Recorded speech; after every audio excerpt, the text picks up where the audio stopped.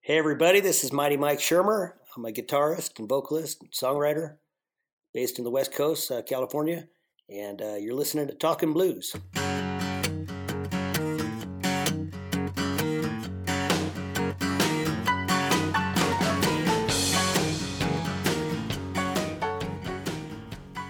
So, the first question you've probably been asked this many times: where does the mighty of Mighty Mike Shermer come from?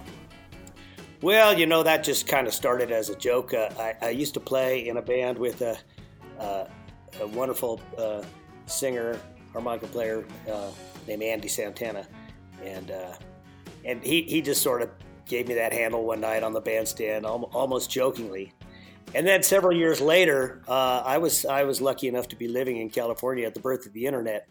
So, and back then, even still maybe to a certain extent, you needed a name that people could spell. And my name, Shermer, Schermer, has always been notoriously, since I was a little kid, I remember getting mail, our family getting mail that was just horrible bastardizations of our surname. So I was lucky enough to get mightymike.com just the first time I tried. Like I said, one of my housemates was a former housemate had worked at Yahoo.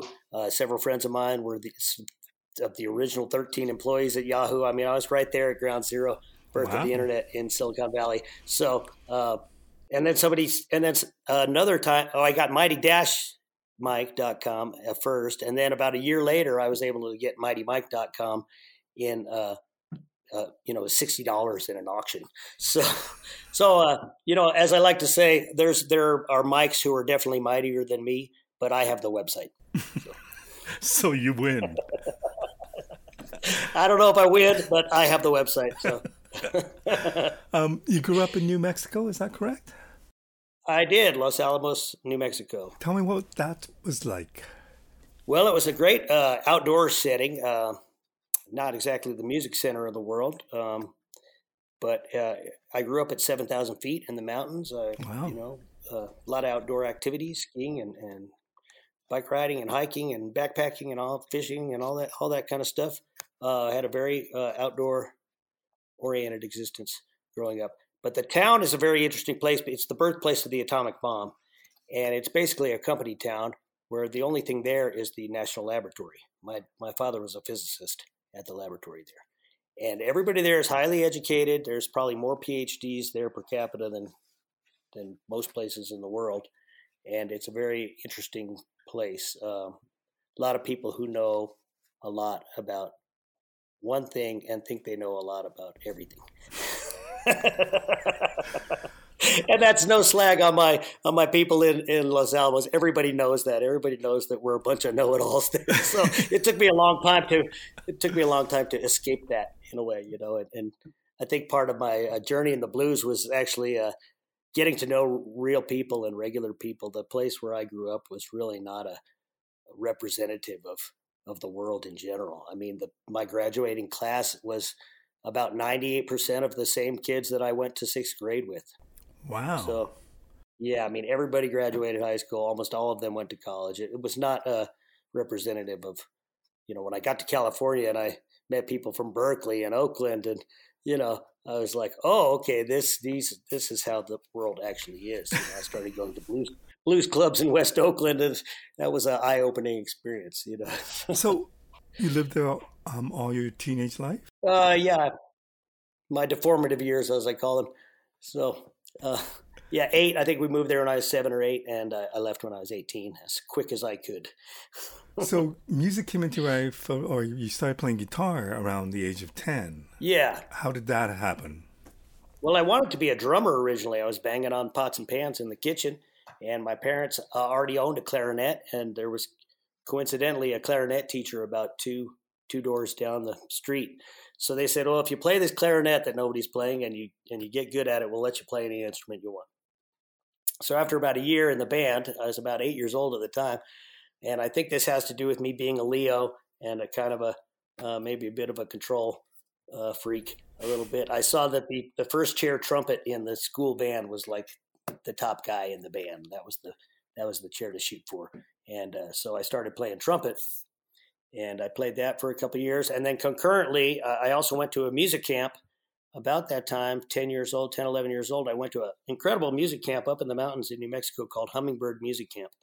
And it was a wonderful place. And one of the best things about it is they would let you try any instrument you wanted. And they actually had a band called Transfer Band where you would play an instrument that wasn't yours. You would start on Wednesday, and then you actually gave your first performance on Sunday of that same week, which I can only imagine how that sounded. I'm glad there wasn't cell phones and recordings at the time, but it was a great environment, and I went there 3 or 4 summers in a row. And I actually went back there a couple of years ago and visited the place, and they're still functioning there and doing great. Oh, that must have been cool. So that was a great environment to be in. So that's where I started playing guitar, just acoustic guitar, learning folk songs and Beatles songs and stuff like that. And then my sister had a friend named Maggie Wing. I'll give a shout out to Maggie Wing, who was my first guitar instructor. And she taught me, I think we learned the Eagles songbook and some Neil Young songs, and just learning how to strum and play and sing. I hadn't heard any blues at that time. That came a little later when you... Kind of evolved, yeah. Well, later in high school, and then, of course, the things that go along with high school, such as marijuana, I think probably inspired some of this was getting into rock and roll, and especially guitar rock. I was really into Hendrix and Clapton, and Stevie Ray had just kind of come on the scene then. I think he had his first album out right about when I was 16 or 17 years old. So blues rock, I got very into. I saw a B.B. King concert in Santa Fe, New Mexico, and I really dug it, but I don't think it blew my mind open the way that when I was 18 and I moved to Santa Cruz, I saw Albert Collins within about the first month that I got there. He played on campus. And man, when I saw Albert Collins, it was over for me. It was like one note, and all the hair stood up on my arms and the back of my neck. And I said, I don't know what that is, but I have to have that. And I was standing outside the music store the next day with about $500 or $600 in my hand, that I'd gone to the bank at 9:00 and the music store opened at 10, and I was waiting there to buy a Telecaster. The owner of the store had to push past me to open the door and let me in there to buy a Telecaster. So. Wow. So you automatically thought that it's the Tele. It's not his fingers. It's nothing else but the Tele. Well, no, I knew there was more to it than that because I'm still trying to play that first note that I ever heard him play. And, I'm still searching for that sound, but it was more him, I think, than anything. It was Albert. He was just such an approachable, wonderful man. He put on such an incredible show. And it was, I think for me at that time, I was 18 and I was into rock music, and Albert came out. I guess the blues I had heard I liked, but it just didn't speak to me as much. But when Albert came out, he hit one note, and it was so loud and powerful and big and huge. It was everything that I had heard in rock and roll, but it was one note instead of whereas Stevie Ray would come out and go, play a flurry of notes. Nothing against Stevie Ray Vaughan. I love Stevie Ray Vaughan. But when Albert did it, he did it with one note, and that's what spoke to me. Just telling that story, I'm getting chills right now, But you're certainly not the only person who was so greatly affected by it. Yeah. Well, and a lot of my friends in this music have a similar story about hearing Albert King or B.B. King or somebody first time and seeing him in person up close and personal. And then, of course, meeting them. I think that was the big thing. I'd been to some rock concerts and stuff, and you were just way in the back, and they were just these little figures on the stage, and they were, but at a blues show, boy, there he was right there, and he walked through the crowd with his 2,000-foot cord. He looked me right in the eye, and it was, So did you get a chance to talk to him that night? Not that night, but I did run out and buy that Telecaster the next day. And then about maybe not that much longer later, he was playing on the West Coast a lot back then, and there were a lot of West blues clubs around California then and shows. So I think I chased him around a couple times to a couple different concerts. He came to a club called O.T. Price's that was in Santa Cruz, and I wasn't 21 at the time. You had to be 21 to get into the club. And so I tried to sneak in the club, and I got kicked out, and then I saw his bus there, and I walked on the bus with my guitar. I wanted to get it signed by him. And I walked on the bus, and there he was, just sitting there. He was smoking a cigarette. He was watching Magnum PI on a little portable TV. The whole band was on the bus, and he just welcomed me right on there. His mom was there. His mom lived in East Palo Alto at the time, and so he had some family members there. And he's like, "Hey, how you doing? You know my mom?" And he like introduced. It was just it was like it was just so personal and awesome. And then I was like, I can't come to the show. I'm not 21. He said, oh, okay, But then I kind of peeked through the window for most of the show. I was so crazy about Albert Collins. I just hung outside there and looked through the window, stretching my head up above to get a peek at him. And then when he did that thing where he walked through the crowd playing Frosty, he walked all the way through the crowd. He walked out the front door. He walked up the front steps, and he was standing in the middle of Soquel Drive playing the guitar with cars weaving around him, and the whole crowd was out in the front lawn of the place. And when they all went back in, I just snuck back in with them. So I got to see the end of Frosty and the encore. And so that was the first time I met him. And then about maybe 2 years later, I went to the San Francisco Blues Festival, and this was an incredible experience too.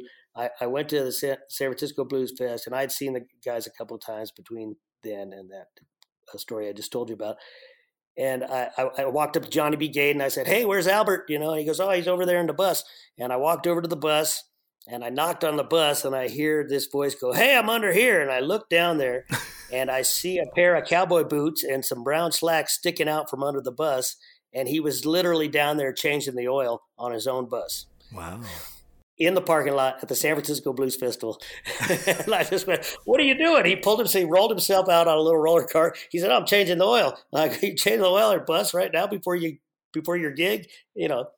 And he goes, "Well, we got to drive to Vegas after the show, and someone's got to do it." So that was not just funny. That was the working man's attitude, and that really showed me that, if you want to do this in this business, you take matters into your own hands. And sure enough, Albert get behind the wheel of the bus, and he would drive that thing himself.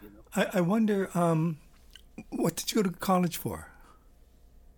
I actually went there as a music major. I went to UCSC in Santa Cruz, and the only way I ended up in California is because University of California was operating Los Alamos National Lab at the time, so I was able to get in-state tuition rates at any of the California schools.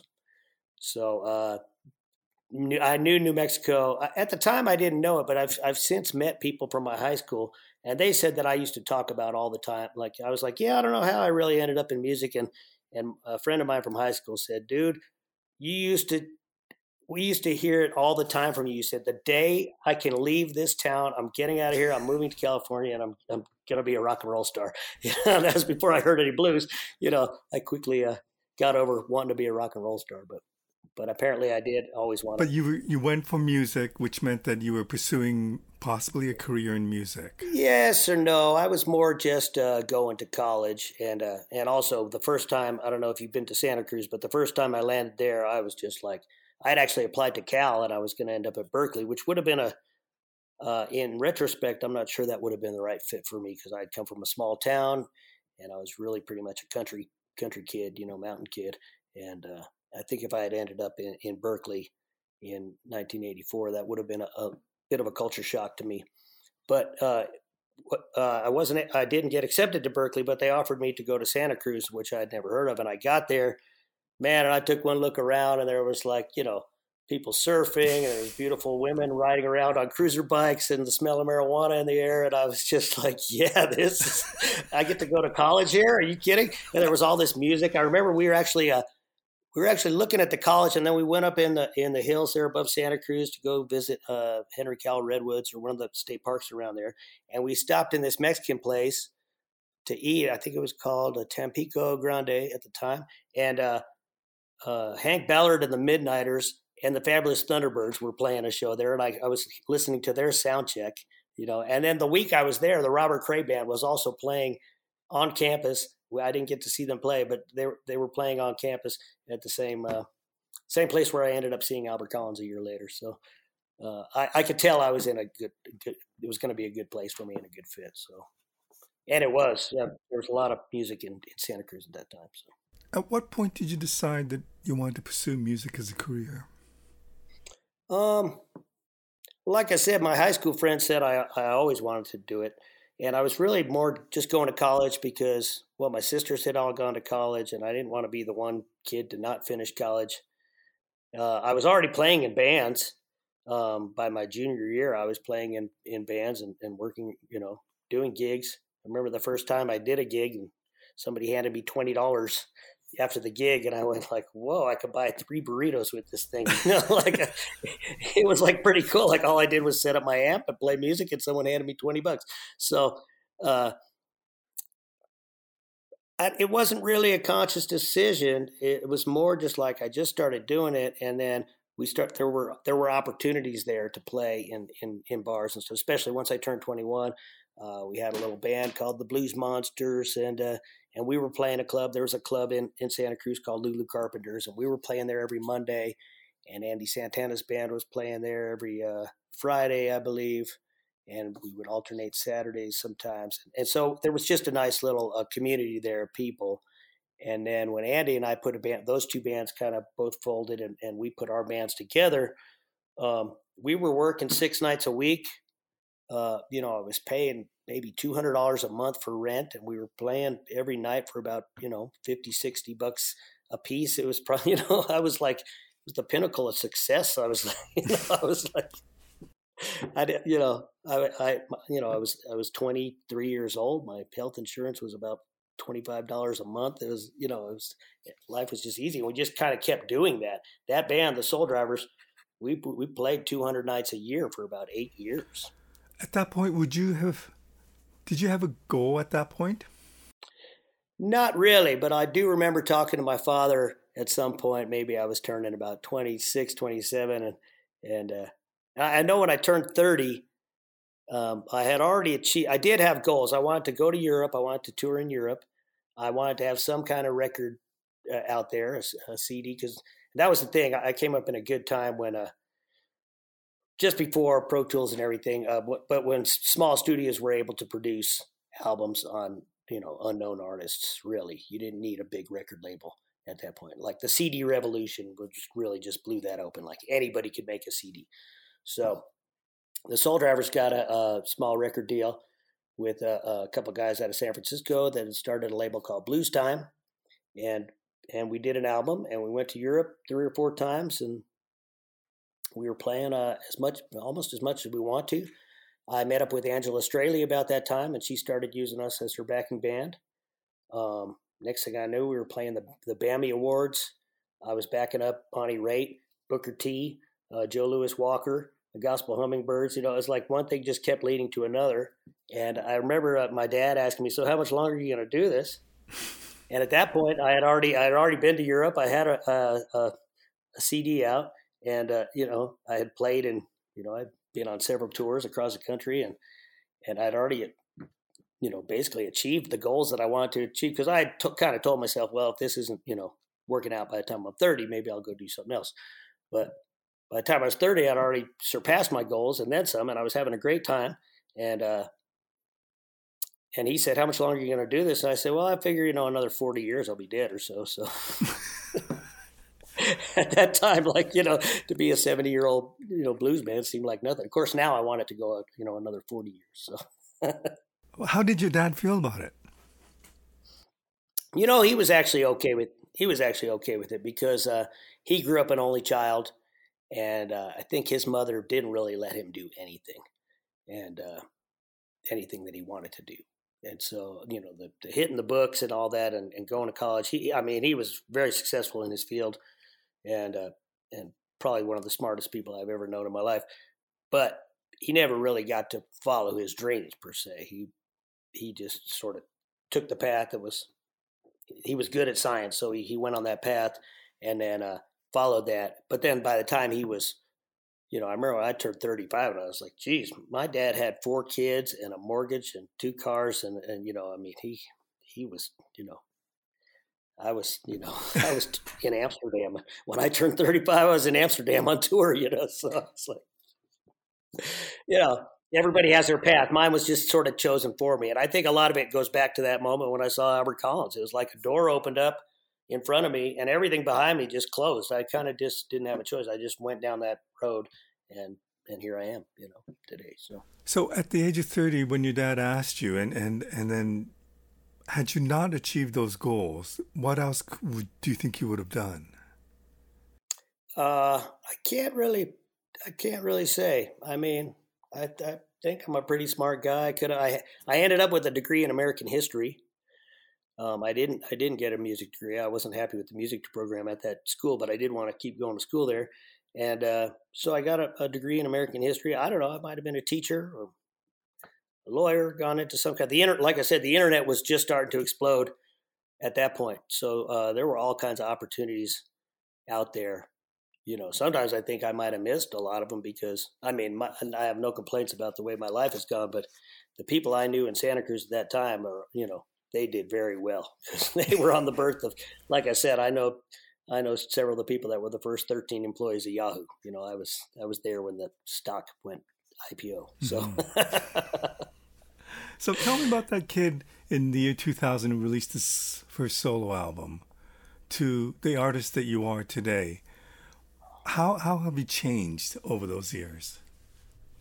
Well, I think a big part of what happened was I started doing a lot of gigs on my own and making choices for myself. Like right before that point, we had this band and we were playing, we made decisions as a band. Well, Andy and I sort of made the decisions for the band, but June Core was in that band too, a great drummer who now plays with Charlie Musselwhite, and we would make decisions as a band, and so I think the first thing that happened with producing my first solo album was having to be the producer and make decisions about who to hire for that session and what songs are going to be on there and how it is.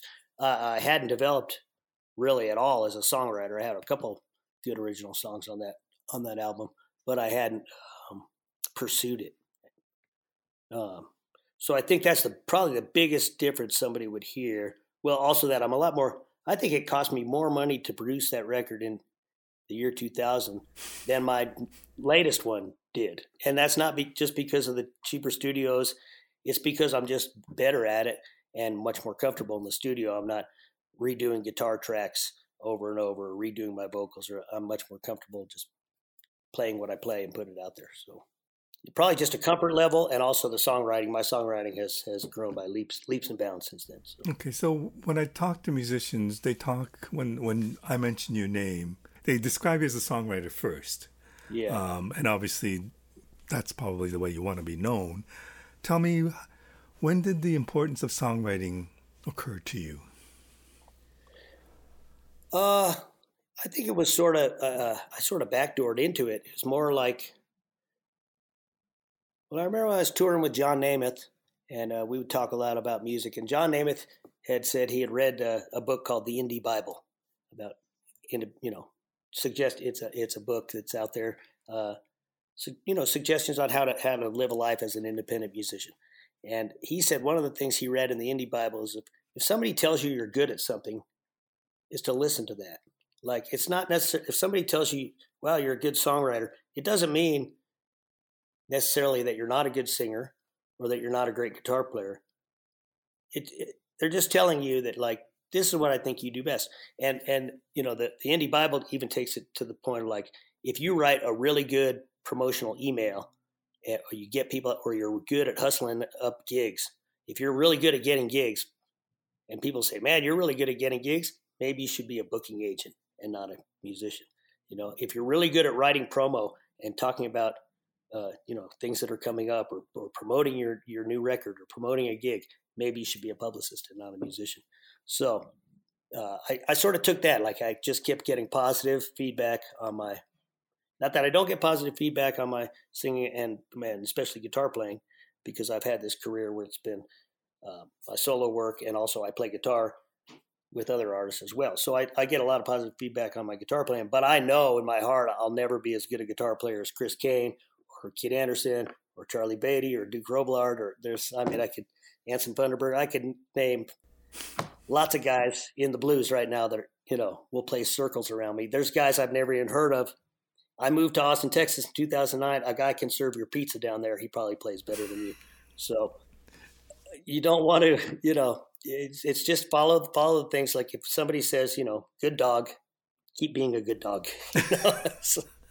Okay, so how does one become a better songwriter? That I don't know. I really don't have any tips. I don't consider myself. I just follow songs as they come to me. I'm not one of this. My my songwriting heroes all talk about. If we were talking about great songwriters, I'm not even talking about in blues. I'm talking about Tom Petty, John Hyatt, Elvis Costello, Bob Dylan, just to name a few. Guy Clark, Robert Earl Key. The list goes on and on of great songwriters. A lot of them sit down and write songs every day, whether they feel like it or not. And that's a craft. I'm not really that type of songwriter. I go through phases of my songwriting where I can write 10 in a week and then maybe have nothing for a month. So I just follow the inspiration when it happens. But one thing I do like to do when I talk to other people about songwriting, or they say, "Hey, what do you think of this song?" I want to hear the story in the song, because to me, that's what a great song should tell a story in 3 to 5 minutes. To me, it should make me feel something, and it should tell a story that more than one person can relate to. I think that's an important thing too. Like, a lot of people write songs that are so personal. I'm sure you've had this experience where you listen to somebody's song and it might be a good song or have a catchy thing. It's almost like you're reading somebody's diary or something. It's Right. almost like, you know what I mean? Yeah. It feels a little personal and awkward, and it's like, oh, did you write that song? Whereas I think, and another thing about the blues has always been transcendent of the person singing it. You don't have to have, everybody has felt pain. You don't have to, not everybody obviously has come from, I come from a pretty privileged background. I come from a different background. I haven't lived a life of the blues, but I have lived through pain and heartache and loss. I've lost my parents. I've been through relationships that have failed. Everybody has experienced pain at some point and can understand that. Everybody has experienced joy. Everybody can experience a joyful tune. Everybody can experience.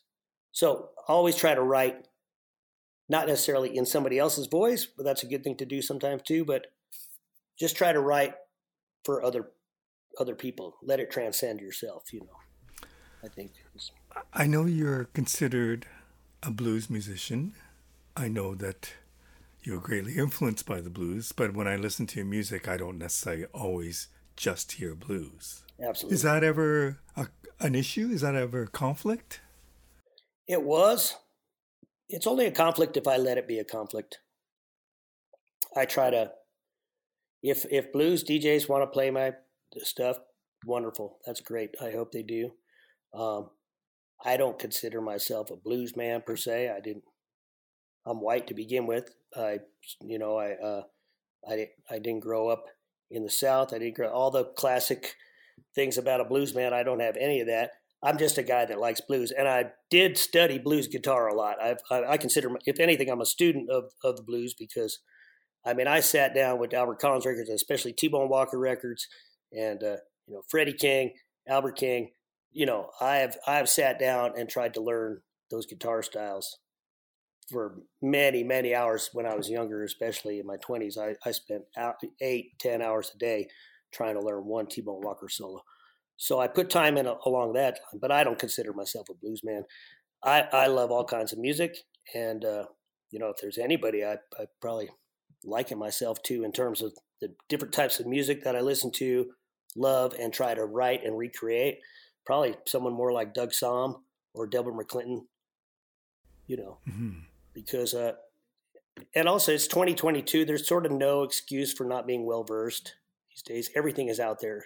I'm just looking at these CDs behind your head right now. I'd find it hard to believe those are all blues CDs back there. Maybe they are. Just over there. See, there's nothing wrong with being well versed. There's soulful music from all parts of the world. You know, I love all kinds of music, and every time I've heard a lot of music, just when I think I'm not going to hear a student of mine, actually, I picked up some online students during the pandemic, And one of them he's a geology professor, and he has done a lot of work in Trinidad and Tobago, and he knows a ton about calypsonians and calypso music, and he turned me on to a lot of great calypso music. And to me, that's like, well, that's the blues of Trinidad. Mm-hmm. To me, and they tell stories. Doesn't not necessarily blues tunings or blues format, but they're telling stories. They're speaking from the heart, and in that respect, it's just like blues. Okay, you mentioned the fact that you're a solo artist, but you also have played with a lot of people. Tell me about the different approach between being a solo artist and being the guitar player for Marcia Ball, or playing with Elvin Bishop. Yeah, well, I think first of all, I think every sideman should have their own band at some point, so they could experience the challenges. I mean, the complaints that I hear from sidemen, 9 times out of 10 are like, well, you've never done that, have you? You have no idea how hard it is to get 5 people in the same place at the same time, pay them all, pull the gig off, pay them all, have everybody be happy, and vice versa. I think it'd be a good idea for all the bosses out there to be a side man once in a while and see what the challenges are like from that side. So I do try to separate those two things. I try to go into each situation. If I'm being a side man, I try to, like when I'm touring with Marcia, I'll delicately make suggestions wherever I can, but I know it's her band and it's her. She's the boss, and ultimately, she has any power of veto, if not more than that. So, fortunately, I've worked with all great bosses. I've never had to work with, or if I did, it wasn't for very long, working with a tyrant or anything. But I've always worked with great people that value my opinion. So, but you do have to keep those things separated, and you kind of have to remind yourself once in a while along the way that this isn't about you. This is about, making somebody else sound as good as they can sound and get their business done as well as it can be done. And I expect the same of the sign band that work for me. So, I try to be communicative with them, pay them as much as I can, be as fair as I can. But at the end of the day, once in a while, I need to say, no, the guy that's, this is my decision. We're going to do it this way. How did you wind up joining Marcia's band? This is like 2009, right?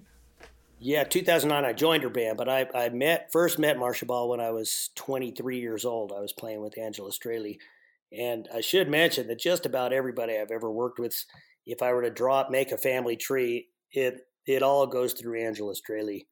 Like when I first started working with Angela, she had, even if she is not a household name, there are so many musicians and other singers and front people and people in the business that know her, respect her, or at the very least are aware of her.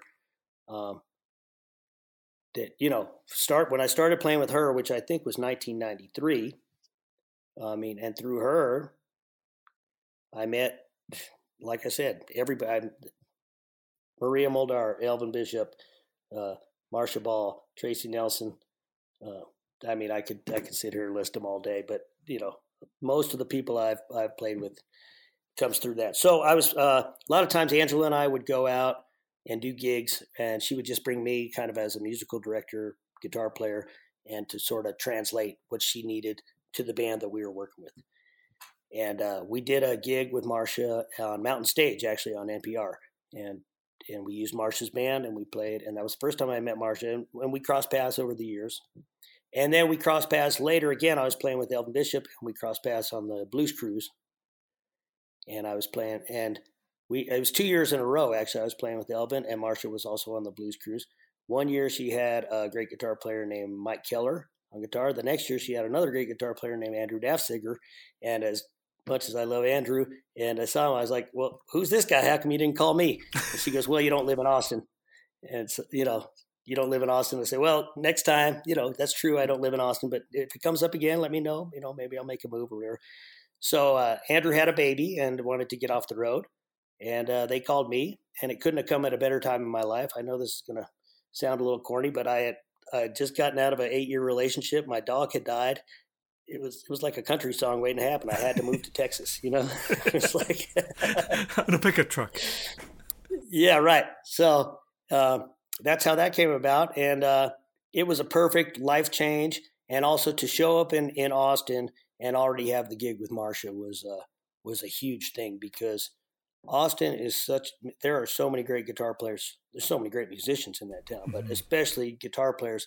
Just show up there. I had wanted to move there several times in my life, and it was always just terrifying just to go there and be guitar player number 4,530, and just here I am. Can I have a gig? It's like, but to show up there and already have the gig with Marcia, I wasn't a threat to anybody. I wasn't there to try to take over the music scene. I had no agenda other than to just go there and be a part of that music scene, get to know people, get to know friends, and mostly to listen to great music. That was the first time in my life I was able to just walk out the door and hear great music any night of the week, anytime I wanted to. So Does the way you play guitar change playing behind a pianist? Definitely. Yeah, you have to play, especially a pianist like Marcia, who plays a lot. She has a heavy left hand and plays a lot in the right hand, and she really doesn't need a band. I mean, she's nice enough to employ a band and to feature us a lot and yell our names a lot throughout the night and take us all over the world. But I mean, she can sit there and play piano by herself, and it's every bit as entertaining. So, yeah, it's a matter of finding your parts. She does like having when your solo comes, to really just step on the gas and make it count for those however many bars that is. And then also in that band, we have a single saxophone player, so I end up playing basically the trumpet parts, but on guitar. So Okay. There are a lot of horn parts that are covered by that too. So that's one thing. And I did that in Elvin's band a lot too. We had a trombone player named Ed Early, and I would play horn parts with him, because Elvin is the same thing. It's like playing with another great guitar player. It's like, well, where do you find your spots? So, what is it about you that finds you working with all these great musicians?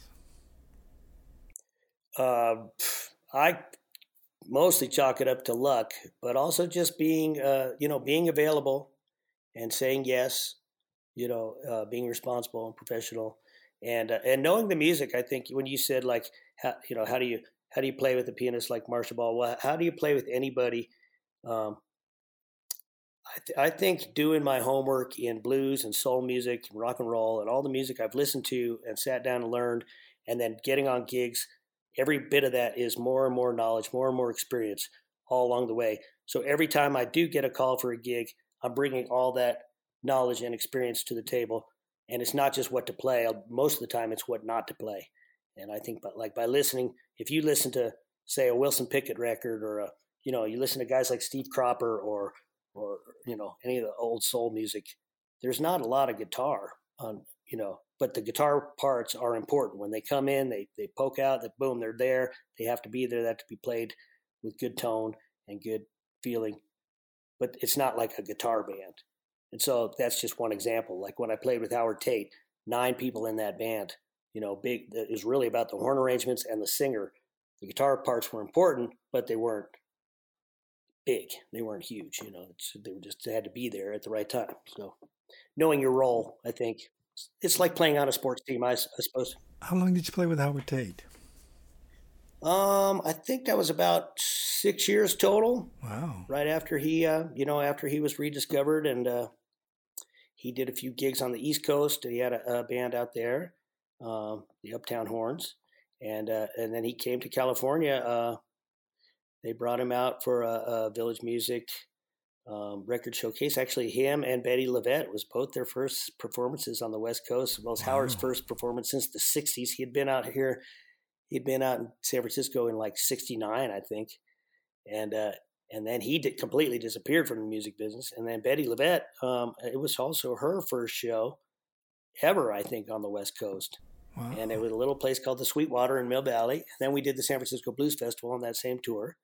And he really dug the band. It was put together by a guy named Austin DeLone, who I've been playing with for years.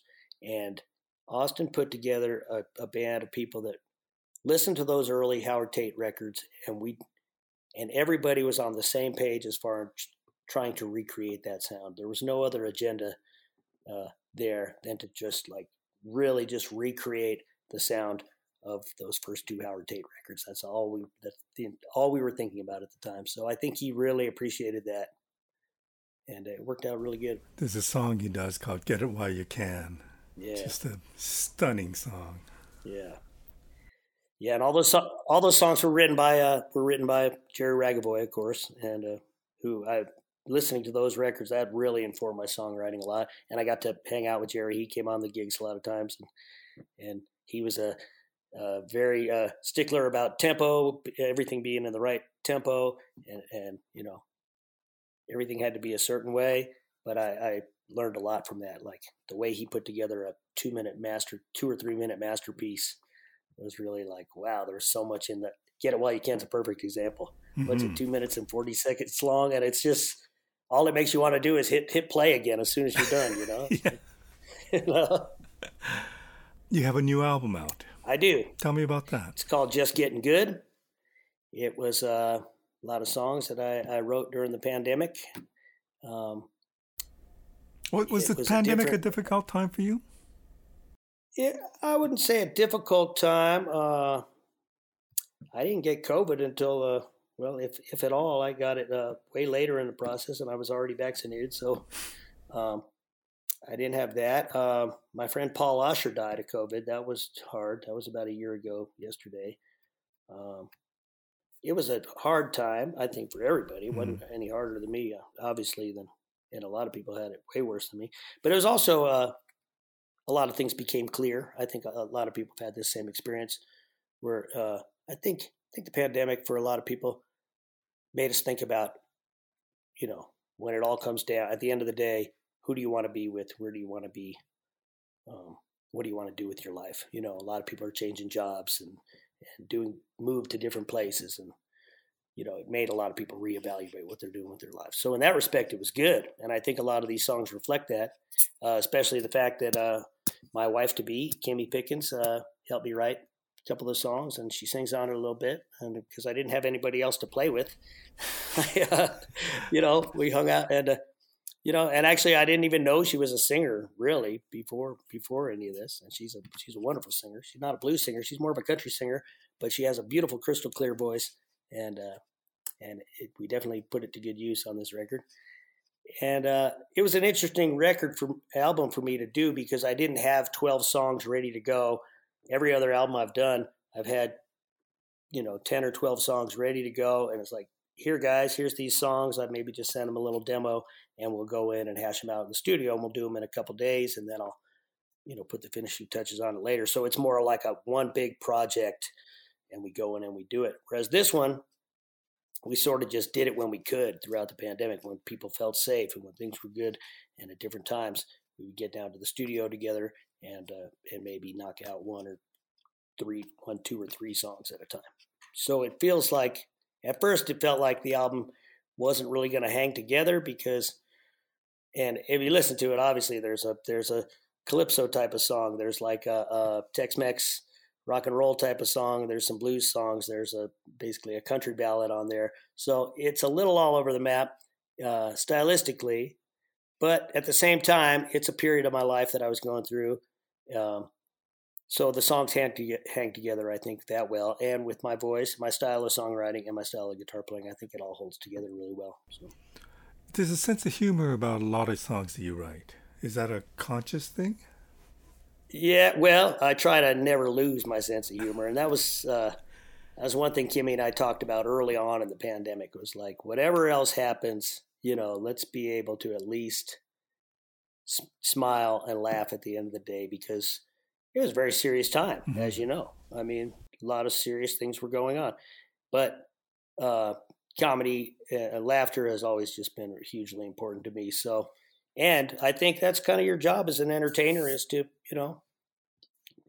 you want to make people think, and you want to make them feel. But, people also want to escape their lives, I think, sometimes, or, get a glimpse into someone else. People like to laugh, so it can never hurt, to if you can put a smile on someone's face, you did your job as an entertainer. So, Well, was it easy to write during the pandemic? yeah. Well, I didn't have much else going on, so. But it works both ways, right? Because sometimes people have nothing to do and they do nothing. Other people become very productive. That's true. Well, the hardest thing was actually Kimmy and I came out of the gate and we did a bunch of videos right at the top of the pandemic that were all funny songs and all, and they were all about COVID, really, or COVID related matters. We wrote a song about the guy that the first one was written about the guy that gathered up all the hand sanitizer in a truck in Tennessee and hoarded it all. And we wrote a song about, you might have to cut this. We wrote a song called Matt Colvin, You're an Asshole. And that kind of went a little viral on the first night that it came out. It got 20,000 hits on the first night or something. So it kind of took off from there. And then we wrote songs about, the kids on the first spring break during COVID that, we're just like, there's no COVID. We're going to spring break. No one's going to stop us. And so we would just take different side subjects that were in the news and we'd write a song about and put it out there and try to get people to laugh. That was the whole idea. It was like everybody was dealing with this very serious situation and this heavy situation. We didn't know if the world was going to end, but, at least for a few moments, we can at least, maybe, have a good time for a minute, try to never lose sight of that. So at the end of all that, it was kind of like, well, none of these songs, I want that genre to go completely away. I don't want to hear anybody's COVID songs ever again. Right. It was fun when it was happening, writing songs about there not being any toilet paper on the shelves and stuff. But, I'll be glad when that genre is gone, and it seems to be gone now. So actually only one of these songs were, Just Getting Good was retooled into being a post-pandemic song. Every other song I looked at from that time and went, well, this is just about, as Alvin said, well, you got to have a really strong feeling about something to write a song about it. And the only things I have strong feelings about right now are this. So, when I asked him I checked in with him during the pandemic and said, "You've been writing any songs?" He goes, "Well, what else is there to write about?" But when you that was the hump to get over, was like to start actually writing songs again that might last. Whenever I record a song, not whenever I write a song, but whenever I record a song that I've written, I want it to last. I want to be long gone 200 years from now, and somebody will put that song on and go, yeah, cool. I like that, But for you to make funny songs about weird things that are going on, that comes easy to you? You could just whip them off? No, I wouldn't say that. But, having Kimmy to bounce them off of is a good thing.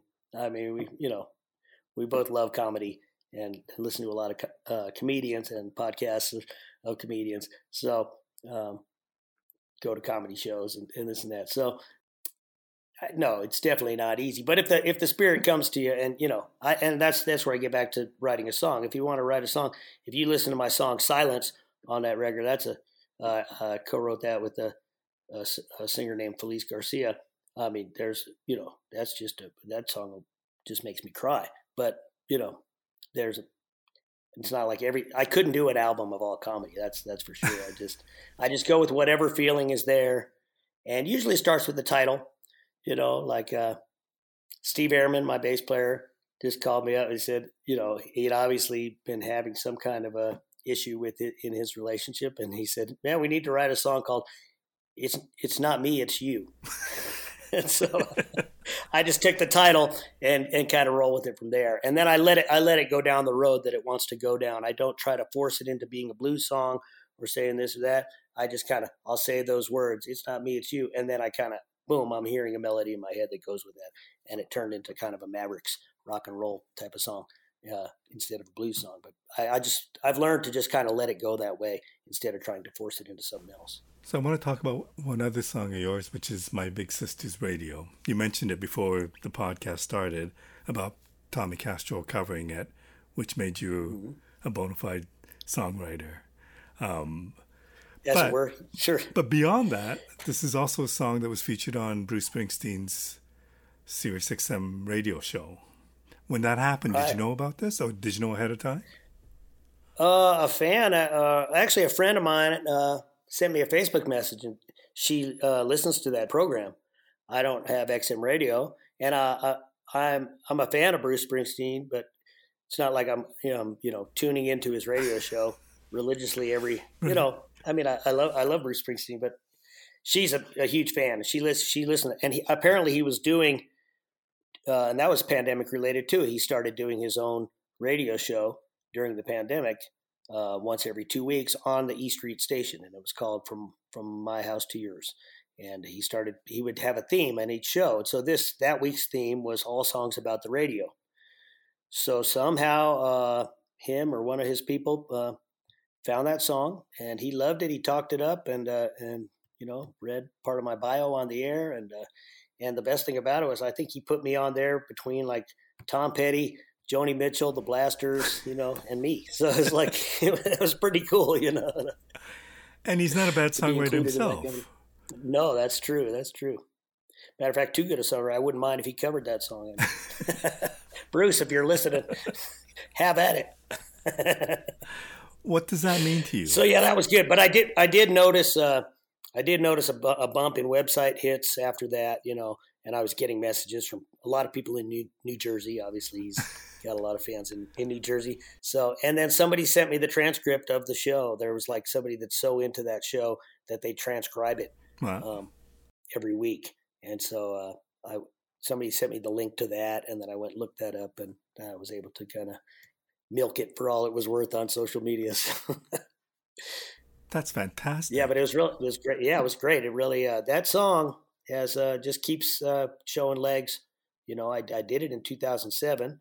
It was great. It was already good for me. I don't know if you know much about beach music in the Carolinas. No. There's a sort of subgenre of R&B music called beach music, and it was popularized by kids in the 60s and 70s. They would go to the beach bars along the Carolina coast, okay. And they would listen, and they would do a dance called the shag. And the shag is really the songs have to be a certain tempo, and they really like them to be in a certain groove. There's never any like wailing guitar or anything. Some blues songs cross over into shag dance and beach music, but if they do, they're never like ripping guitar or anything. They're more just like nice nugget songs, and they tend to be at a certain tempo and a certain groove. And they picked up on that song, and it was Carolina Beach Music Song of the Year that year. And they flew me out to the Carolinas a couple times to play the awards ceremony and to play one of their big dances, and so that was cool. And then Tommy did it a couple of years later, and then I got all kinds of press from it on that, and it also helped my solo career, just becoming known as a songwriter after that, and people started paying attention. And then every time I think it's going away, then boom, Bruce Springsteen hears it for the first time, and it's right back where it was. So I've been got very fortunate with that song, which took me 15 minutes to write, by the way. So. Okay, so tell me about that. I mean, you would have never known in that 15 minutes that this would have been something that has a life of its own. And right. There might be other songs that you've written that you might think are better or more special to you. How do you view things like that with your songs? Yeah, well, I think that just goes to show you the nature of music and how it speaks to people.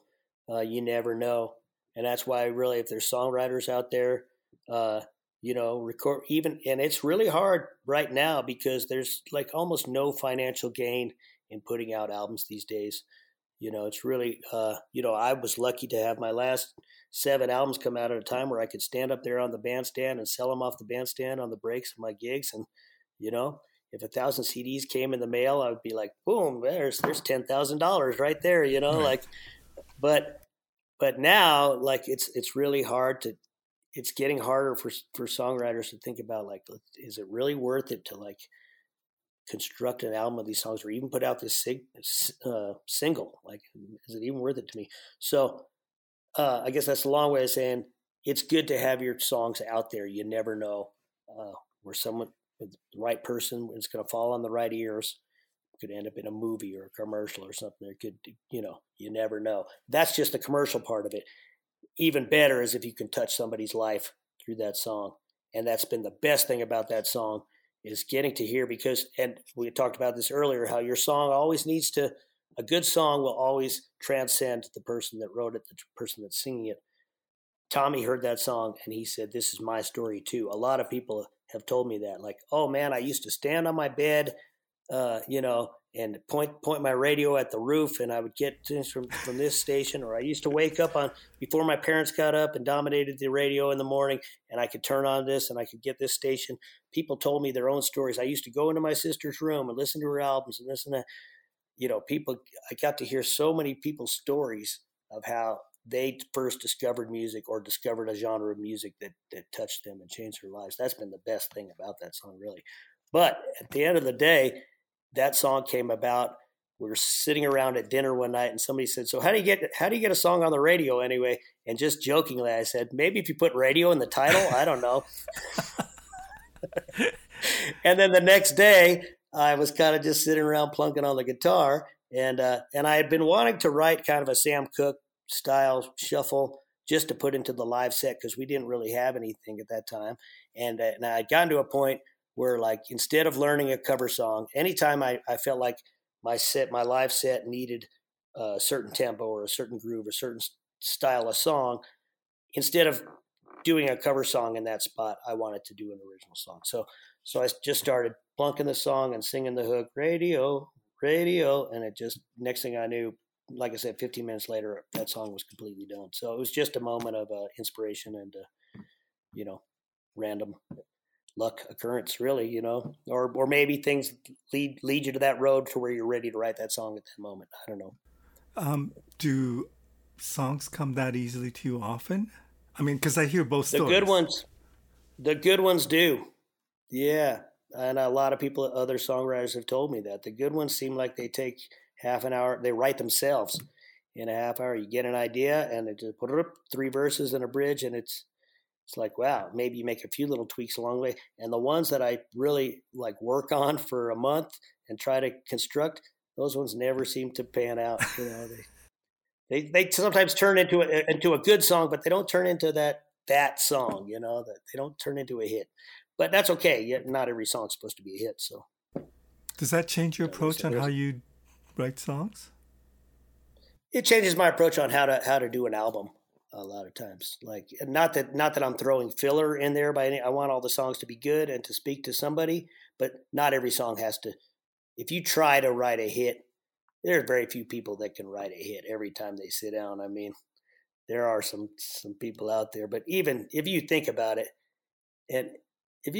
like, just go to Apple Music sometime and look up essentials of some of the greatest artists. You get about 12 down, and you start going, I don't know that song. I don't know that one. Like, some of the greatest songwriters in history, Mm-hmm. Really are good for about 10 or 12 mega hits. I mean, even Bob Dylan, the Beatles. The Beatles, probably the Stones, probably the ultimate example of like hit songwriters. And maybe you get to 25 before you'd start going like, that wasn't that big a hit, So yeah, I just try to write a song. If somebody likes it, great. I hope they do. Like I say, I'm always trying. I'm never writing just from my diary or anything like that. I'm trying to write a song that other people will relate to, but not everything's for everybody, right? So based on what you said about the concerns about albums these days, does that change things? I mean, you're a songwriter, so you have to keep writing, but whether or not you record them and sell them as a CD, is that a worry to you, or how does that work? It's just different. It's just going to take a mind readjustment going forward. This is really the first album. My last one was 3 years ago, and it was already starting to tip. The good thing about blues music, and even though, not everything I do is blues, but the good thing about blues fans is, blues fans right now have a pretty wide range of music that they'll listen to. Mm-hmm. So that's kind of nice, for a guy like me, because I think that a lot of my fans appreciate that I don't just write blues and just perform blues. So they don't get bored. So, but yeah, going forward, it's going to be it's going to, blues fans are still buying CDs, even if they don't have CD players. They'll buy CDs on the gigs, at least playing live. I'm not getting many sales through the website anymore, but CD Baby completely shut down. They don't even basically sell out of their warehouse anymore. A lot of places are like that. Amazon is barely selling any CDs. So, as record stores don't even really exist anymore. Occasionally there's an independent record store if it's in a hip enough town to support it. Vinyl's making a little bit of a comeback, but that's a niche market with people who are into it. And but the cool thing about blues fans is they understand what we're going through, and that's how a lot of us made our living for the last 20 years. So they've been super generous about doing that. Like I said, they'll buy a CD at a gig just to have Marsha Ball, thank you from Marsha Ball, sign it. We have lines of people at the gigs that want to do that. I don't even know if they ever even play them.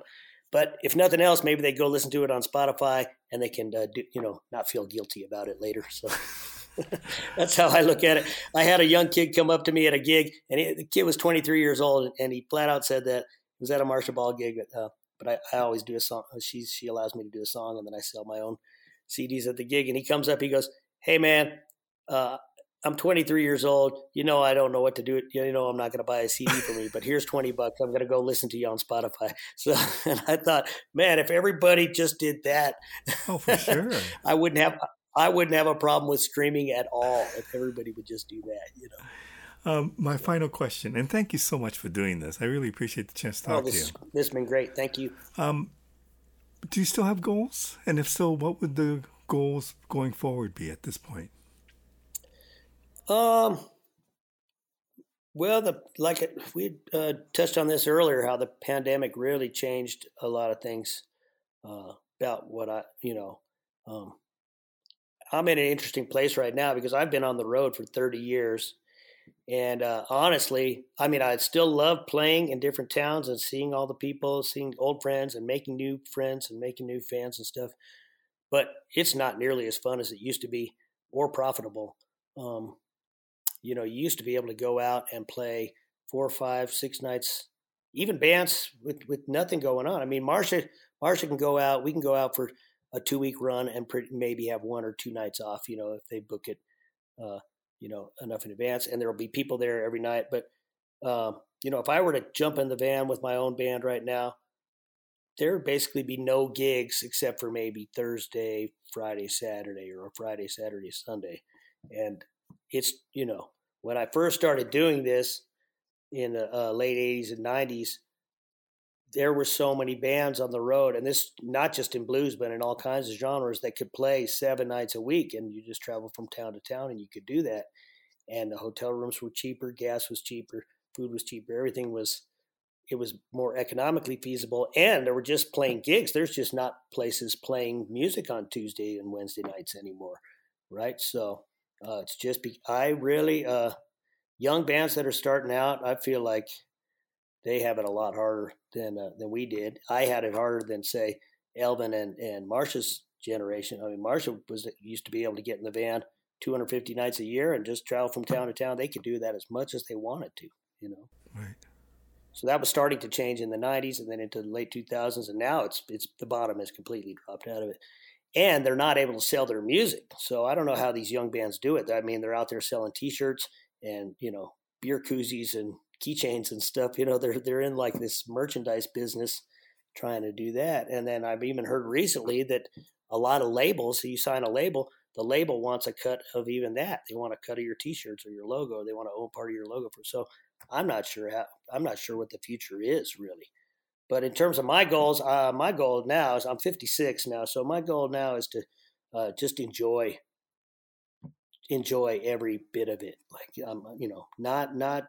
I want to take any gig. I want to take any opportunity for the right reasons that make sense. Either make sense for my career or make sense financially or make sense because, I'm going to really enjoy it. It's just because, life's too short to not have a good time. So I just want to have fun the rest of the way out.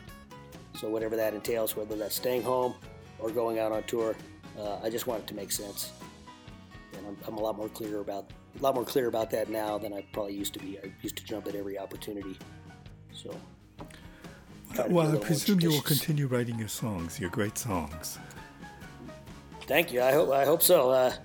What always happens is when I put out an album, then I kind of go into PR mode, and I'm really just, everything. If I have any time now, I feel like it's wrapped up in pushing the album that's out. But what always happens is later, the songs start coming again. So I've learned not to worry about it. If there's no songs in my head right now, they're back there, but just haven't come out. So. Great. Well, thank you so much for spending this time with me. I appreciate it. Thank you. Great talking to you. Great talking to you.